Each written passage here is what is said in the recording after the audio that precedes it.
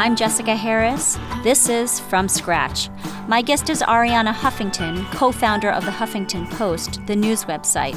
Arianna launched the Huffington Post in 2005, and the company was acquired by AOL in 2011. Also a prolific writer, Arianna has written more than a dozen books on topics including feminism, Maria Callas, Picasso, the Greek gods, and well-being. She's also been a talk show radio host, a wife of Congressman Michael Huffington, a candidate for governor of California, and she's a mother of 2 girls. Welcome. Thank you so much, Jessica. I'd like to start off with your early life, because in a way I think it helped to inform what you're doing now. Your mother was a Russian. She and her family moved to Greece after World War II, and your father was Greek.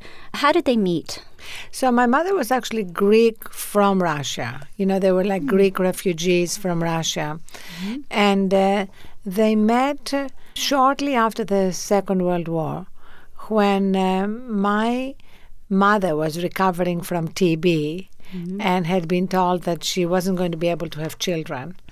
And my father was recovering from having spent the war in a German concentration camp because he had been publishing an underground newspaper during the German occupation of Greece. Mm-hmm. They fell in love, and she got pregnant. You describe her as having Greek chutzpah, and you didn't have it easy. Your parents separated when you were 11 years old. Your father was a philanderer, and your mother supported you both. What did she do?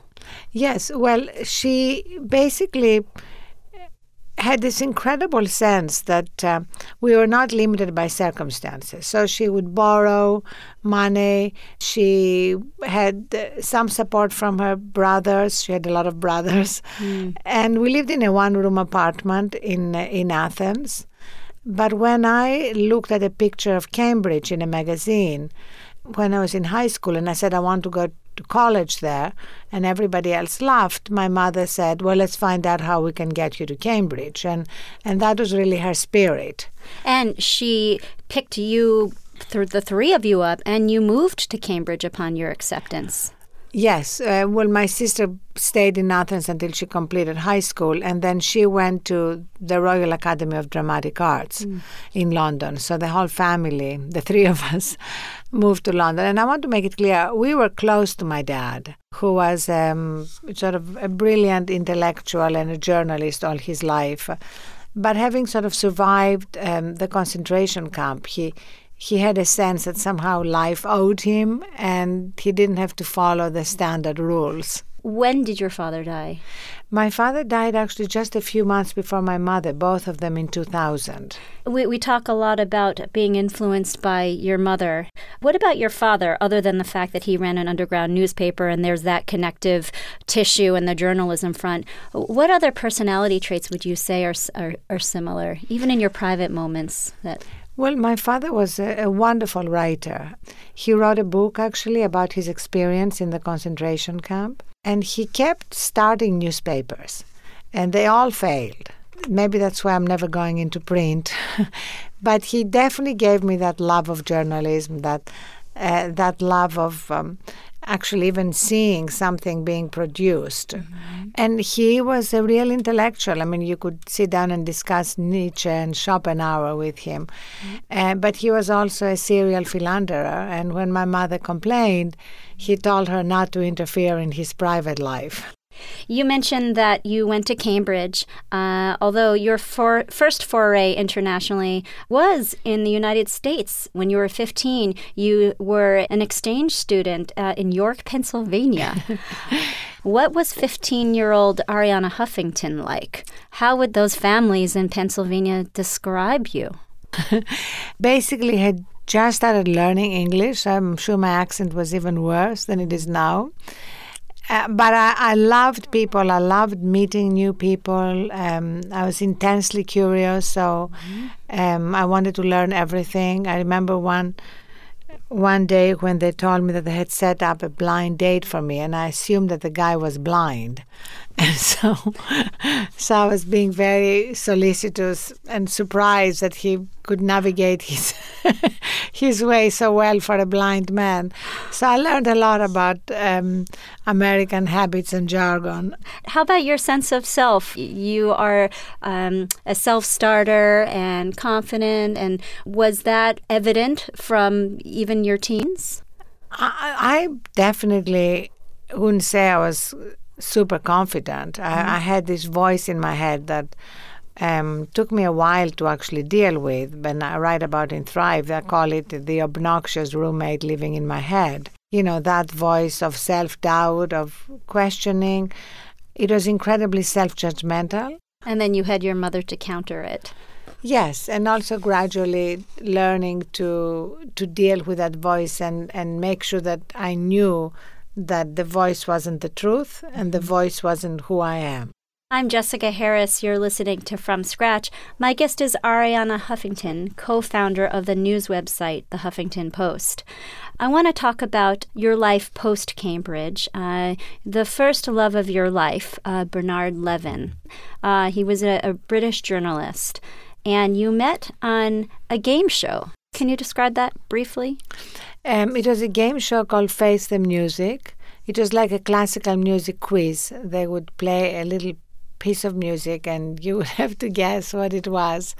But before I met him, I had fallen in love with his writing, and I used to cut out his columns from the London Times and underline them and put them in files. Probably I might have had some pressed flowers in there. So when I met him, I was very nervous. You know, he was twice my age and half my size. Mm-hmm. Mm-hmm. And he invited me for dinner 2 weeks later. And I literally spent 2 weeks prepping for dinner. Not beautifying myself, but reading everything about all the topics he was writing about, Northern Ireland and the Soviet Union, etc. Anyway, we ended up together for 7 years, but he never wanted to get married. And he never wanted to have children, which was even more important because I was very clear I did want to have children. It was a coincidence. You wrote a book. Your I believe it was your second book or third book about. It was a biography about Maria Callas. Yes, my third book. It was striking to me the parallels between you and Bernard and Maria and Onassis. Was that in your mind at all when you wrote the book? How there's this profound love affair that you both, the four of you had, ended similarly. Well, hers ended much more tragically because she actually did get pregnant, as I wrote in the book, with Onassis, and he convinced her to have an abortion. And on top of it, she died of a heart attack, truly of a broken heart, when he married Jackie Kennedy. In my case, I left when I was 30 and moved to New York. And, life is very mysterious. My whole life, everything that happened to me, my children, the Huffington Post being here happened because a man wouldn't marry me, and I didn't trust myself to stay in London and not go back to him.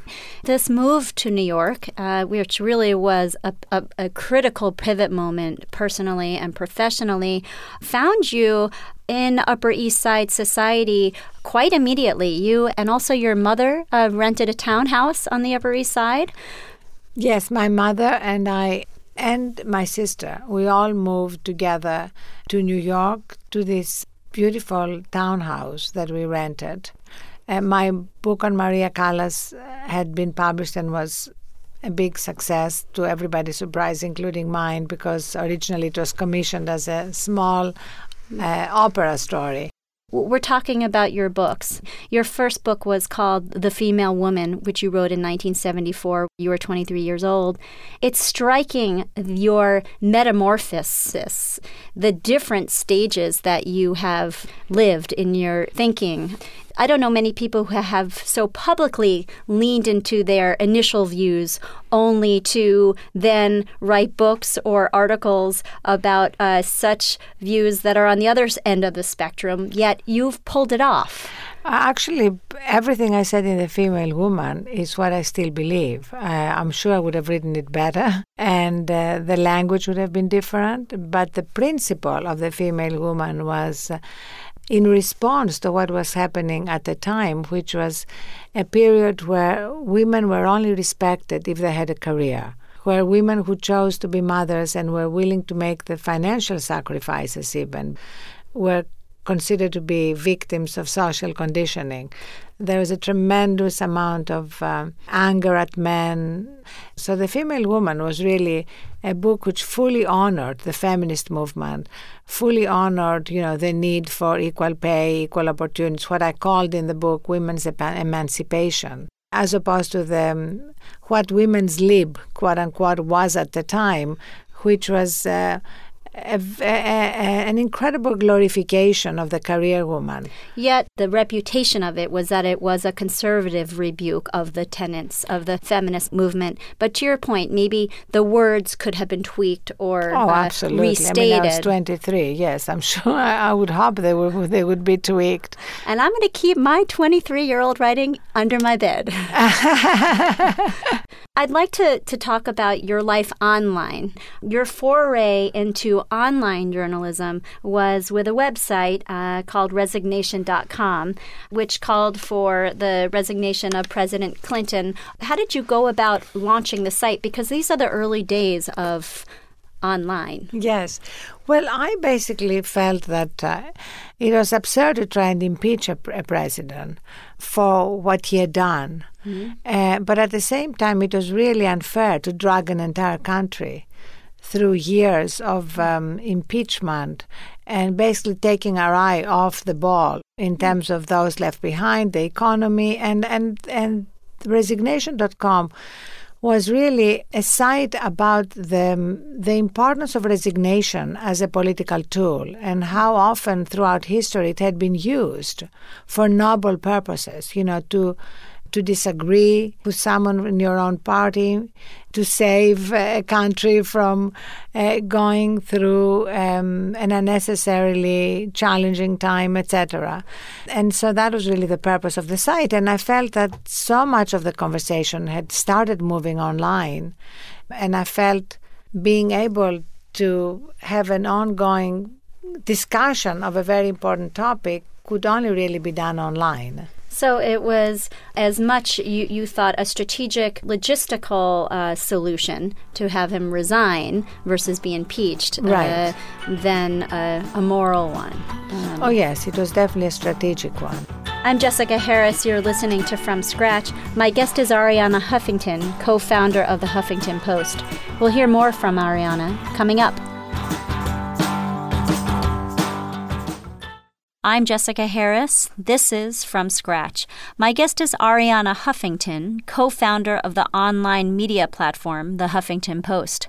Arianna launched The Huffington Post in 2005, and the company was acquired by AOL for $315 million in 2011. The Huffington Post won its first Pulitzer Prize for reporting in 2012, making it the first online-only news site to do so. Arianna has written more than a dozen books on topics ranging from Picasso to Greek mythology. Her most recent book, Thrive, is about well-being and what she calls the third metric. She's also been a talk show radio host, a candidate for governor of California, and she's a mother of 2 girls. And then there's Arianna Online, which was the precursor, in a way, to the Huffington Post. Can you describe that briefly? Well, yeah, Arianna Online was really a site, the first site I launched to deal with all my writing. And my mother even had a column that we called Ask Yaya, which is the Greek for grandmother. She would get a lot of questions about relationships. People would ask her questions, and she would literally sit at the kitchen table on a yellow pad and write the answers, and we would transcribe them and post them. This is in the early days of the blogging and online citizen journalism. And did somebody teach you how to navigate online? Or Yes, absolutely. And I was very intensely curious about what was happening online. And I wrote a column which was really a love letter to the blogosphere. I remember at the bloggers convention, I was given an award for my support for the blogosphere. So in a way, when the Huffington Post was launched in 2005, part of what I wanted to do was to elevate the status of bloggers, because at the time, bloggers were caricatured really as people who couldn't get a job and they were living in their parents' apartment or basement and blogging in their pajamas. Which there's nothing wrong with. Nothing wrong with that. It's actually a great thing to do. But we brought in Arthur Schlesinger, Norman Mailer, Nora Ephron, and we had no hierarchy, so they could find themselves next to an unemployed teenager who had something interesting to say. And there was a quality test, it wasn't a free-for-all. So it began to change our perception of bloggers. Huffington Post was, a way, as you said, to elevate the blogosphere. You mentioned Arthur Schlesinger. Was he your first blogger, the historian? He was the first person I reached out to. I reached out to 500 people who were friends, and he was the first because I thought he was such an amazing voice who had lived through the whole century, and I'm sure he was never going to be online unless it was made really easy for them, for people like him or Norman Mailer, and yet I would love to hear what he had to say about the issues of the day. And that's exactly what happened. I remember when President Bush at the time gave a speech that included something about the Yalta Agreement, and Arthur Schlesinger had been part of it, and he faxed me. He would fax me his blogs, why he disagreed with what the president had said, and we posted it. And it was really what I had wanted to achieve, to have like an instant conversation around the issues of the day. To what extent was Kerry's loss, the presidential candidate John Kerry in 2004, a catalyst for starting the Huffington Post? It's been said anecdotally that it was almost an answer to the Drudge Report, which was this conservative venue. Can you speak to the catalyst for starting the Huffington Post other than wanting it to be a soapbox for bloggers? So, we had a lot of different elements that we wanted to bring together for the Huffington Post. One was a great platform for people, some well-known, some not, who had interesting things to say and do it in real time. The other was an aggregation of news. And the third was original reporting. But these were sort of the three elements, plus commenting, that were sort of the essential elements of the Huffington Post at the beginning.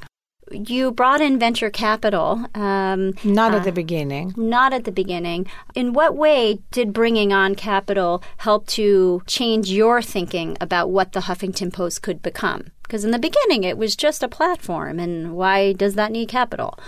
In the beginning, my co-founder, Kenny Lair, and I put in or raised the money to launch it. But then as we wanted to expand and grow faster, we brought in SoftBank with the original infusion of capital. Along with Oak being a Oak third was round. The third round. Fred Harman, who came in and joined our board in 2008. That was really a great moment. First of all, it was the time just when the financial world collapsed, when very few people were making investments. So it was really very brave of Fred to come in and invest in the Huffington Post over $20 million and make it possible for us to really develop a sales force, hire more journalists, and be able to grow in all the areas that we wanted to grow. In what way is the success of Huffington Post also a technology story? Oh, definitely. I mean, the Huffington Post is a media and technology company. I mean, we had a great CMS content management system. We had, from the beginning, dashboards available to editors that gave them instant feedback on how stories were doing, that made it possible for them to tweak headlines, to respond to readers, to be very connected with our readers and more our viewers too, because we started doing video. Regarding the content, the management system, this allowed content to go viral and to focus on what was working almost in real time. This was innovative. And Jonah Peretti and Paul Berry, they were your technology gurus. Yeah, Jonah correct? was our first CTO, and then Paul was our CTO, and they were absolutely wonderful. There was criticism when AOL bought Huffington Post that, well, citizen journalists weren't being paid, yet the shareholders of Huffington Post had a payday. It's not unique to Huffington Post. How do you reconcile the economics of citizen journalists not being remunerated for their work? There are actually two elements to the Huffington Post and to many other sites. One is a journalistic enterprise where we have over 800 journalists, editors, reporters who are very well paid. In fact, we are pioneers at making sure that we have workplaces that are very sustainable, with nap rooms and email policies that make it clear that employees are not expected to be on email once they're off work. And we're a platform. The platform is really an opportunity for people who have something to say and want to use it to have distribution, to have very wide distribution. They can use it or not use it. It's entirely their decision. And they're primarily bloggers. You know, when we talk about citizen journalists, we talk about our own reporters, say, writing a story, as David Wood did, the story of returning vets, for which we won the Pulitzer. And at the end of each story, he would invite the community of vets and their relatives and friends to write about it. Now, they would write because they wanted to tell those stories. Self-expression has become the new entertainment. A lot of people would rather update their Facebook entries, update Wikipedia, blog on the Huffington Post or their Tumblr account. They would rather do that than watch more television or do other things that they might have done in the past. I'm Jessica Harris. You're listening to From Scratch. My guest is Arianna Huffington, co-founder of the news website, The Huffington Post. Going back to the early days of the Huffington Post, how much was your vision of the Huffington Post different from what it has become? Oh, my vision of the Huffington Post was always about all the things that it has become.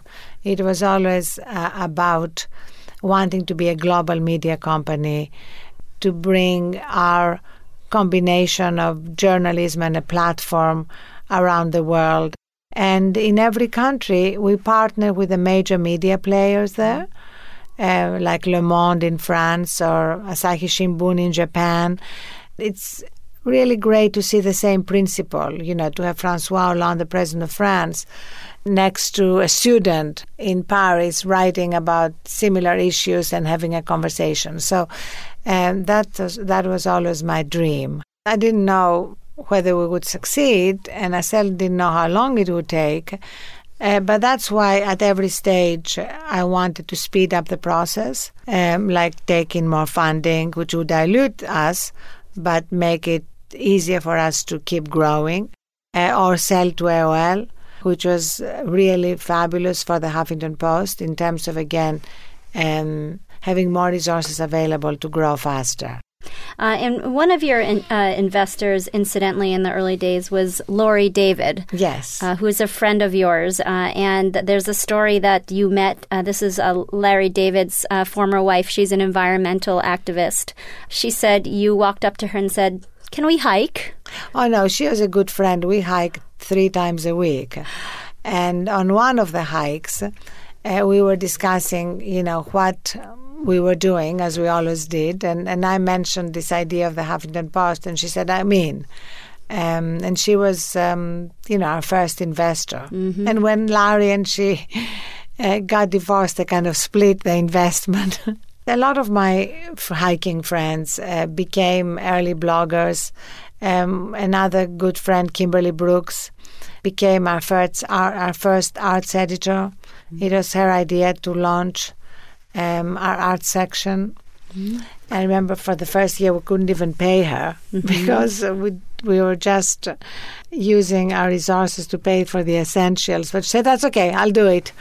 We talked about Schlesinger. From him, other bloggers came. And were there other catalysts that caused visitors to escalate, whether it was the technology innovation or advertising dollars? Was there one advertiser that really helped to open the floodgates for others? Or do you? Yes, actually, Toyota was one of our first advertisers. They had this idea of asking me and then our readers to take pictures with our Toyota hybrid cars.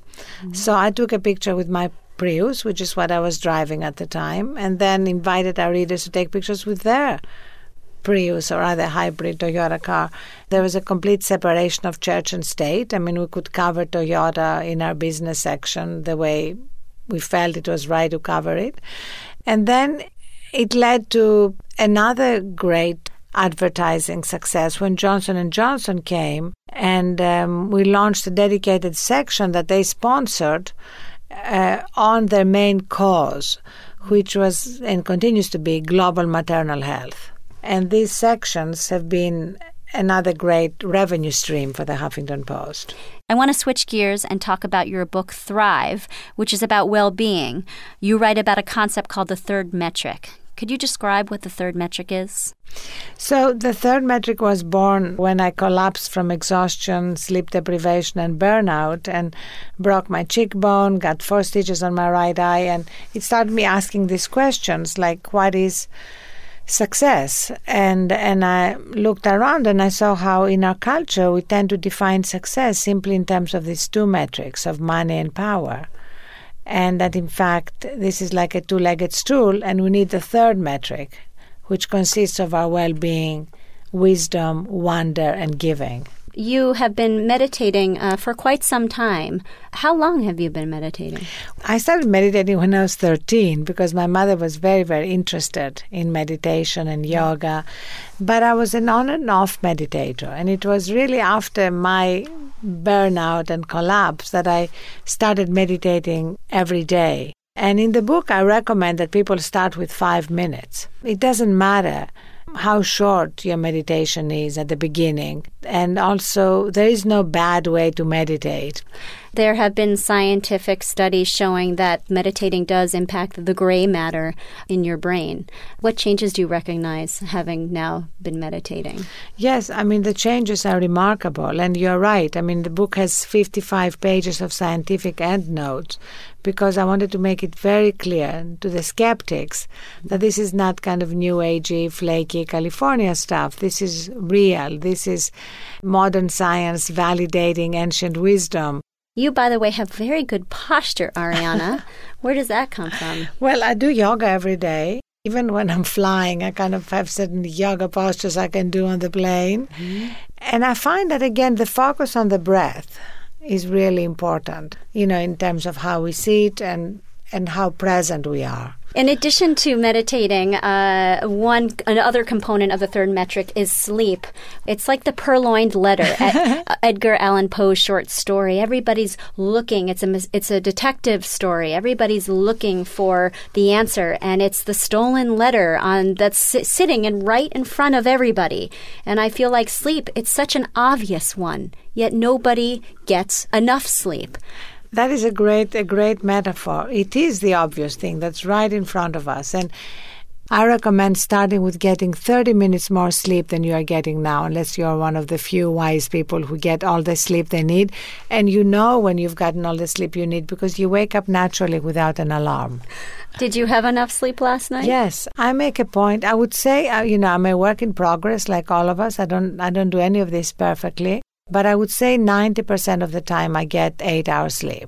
My husband and I, for fun, buy up URLs, and one that we own is supperby7.com, which basically is a corollary to what you're saying, which is have supper by 7 o'clock. Yes, I love that. If you eat right before bed, that's not good. And if you eat early enough, you could almost go to bed when the sun goes down. Yes. And how wonderful to wake up when the sun comes up. We are such a post-industrial society where we're living artificially by all these electric lights, causing such disequilibrium. Absolutely. I love supper by 7. I think it really makes a big difference to allow some time after you eat. I also am a big believer in a transition between our wakeful life and our time asleep, whether it's 10 minutes to have a hot bath or a shower, read something that's not online. I mean, my bedroom is a device-free zone. Do you carry around hard-boiled eggs with you? I read somewhere. Yes, I kind of carry around food because I've eliminated certain food groups like sugar and gluten, and so I think I need to carry some things with me to avoid starvation when there's nothing else around. It's funny because we all think, oh, here we are, we're the only one carrying a hard-boiled egg. But you know what? More people than not are doing such things. What is your relationship to music? Oh, I love music. I love classical music, and I mostly write with classical music on, Mozart especially, or Strauss waltzes when I want to pick me up. But I also love country music. Who would have known? How about Schumann's Fourth? Schumann's Fourth was the answer I gave correctly, believe it or not, on the Face the Music quiz, where I was with Bernard Levitt when I first met him. You talk about how a life that embraces a third metric is one that is aware of one's eventual eulogy. What will people say about you? So this is so interesting, Jessica. I have zero interest in my legacy or what people say after my death, partly because I don't believe life ends with death. I see it more as kind of dropping off the rental car, which is our body, and flying off. Your rental car, when you drop it off, Arianna, will have traveled many miles. Thank you for joining us. Thank you so much. My guest has been Arianna Huffington. Coming up, we'll meet Michael Dubin, co-founder of Dollar Shave Club. I'm Jessica Harris. This is From Scratch.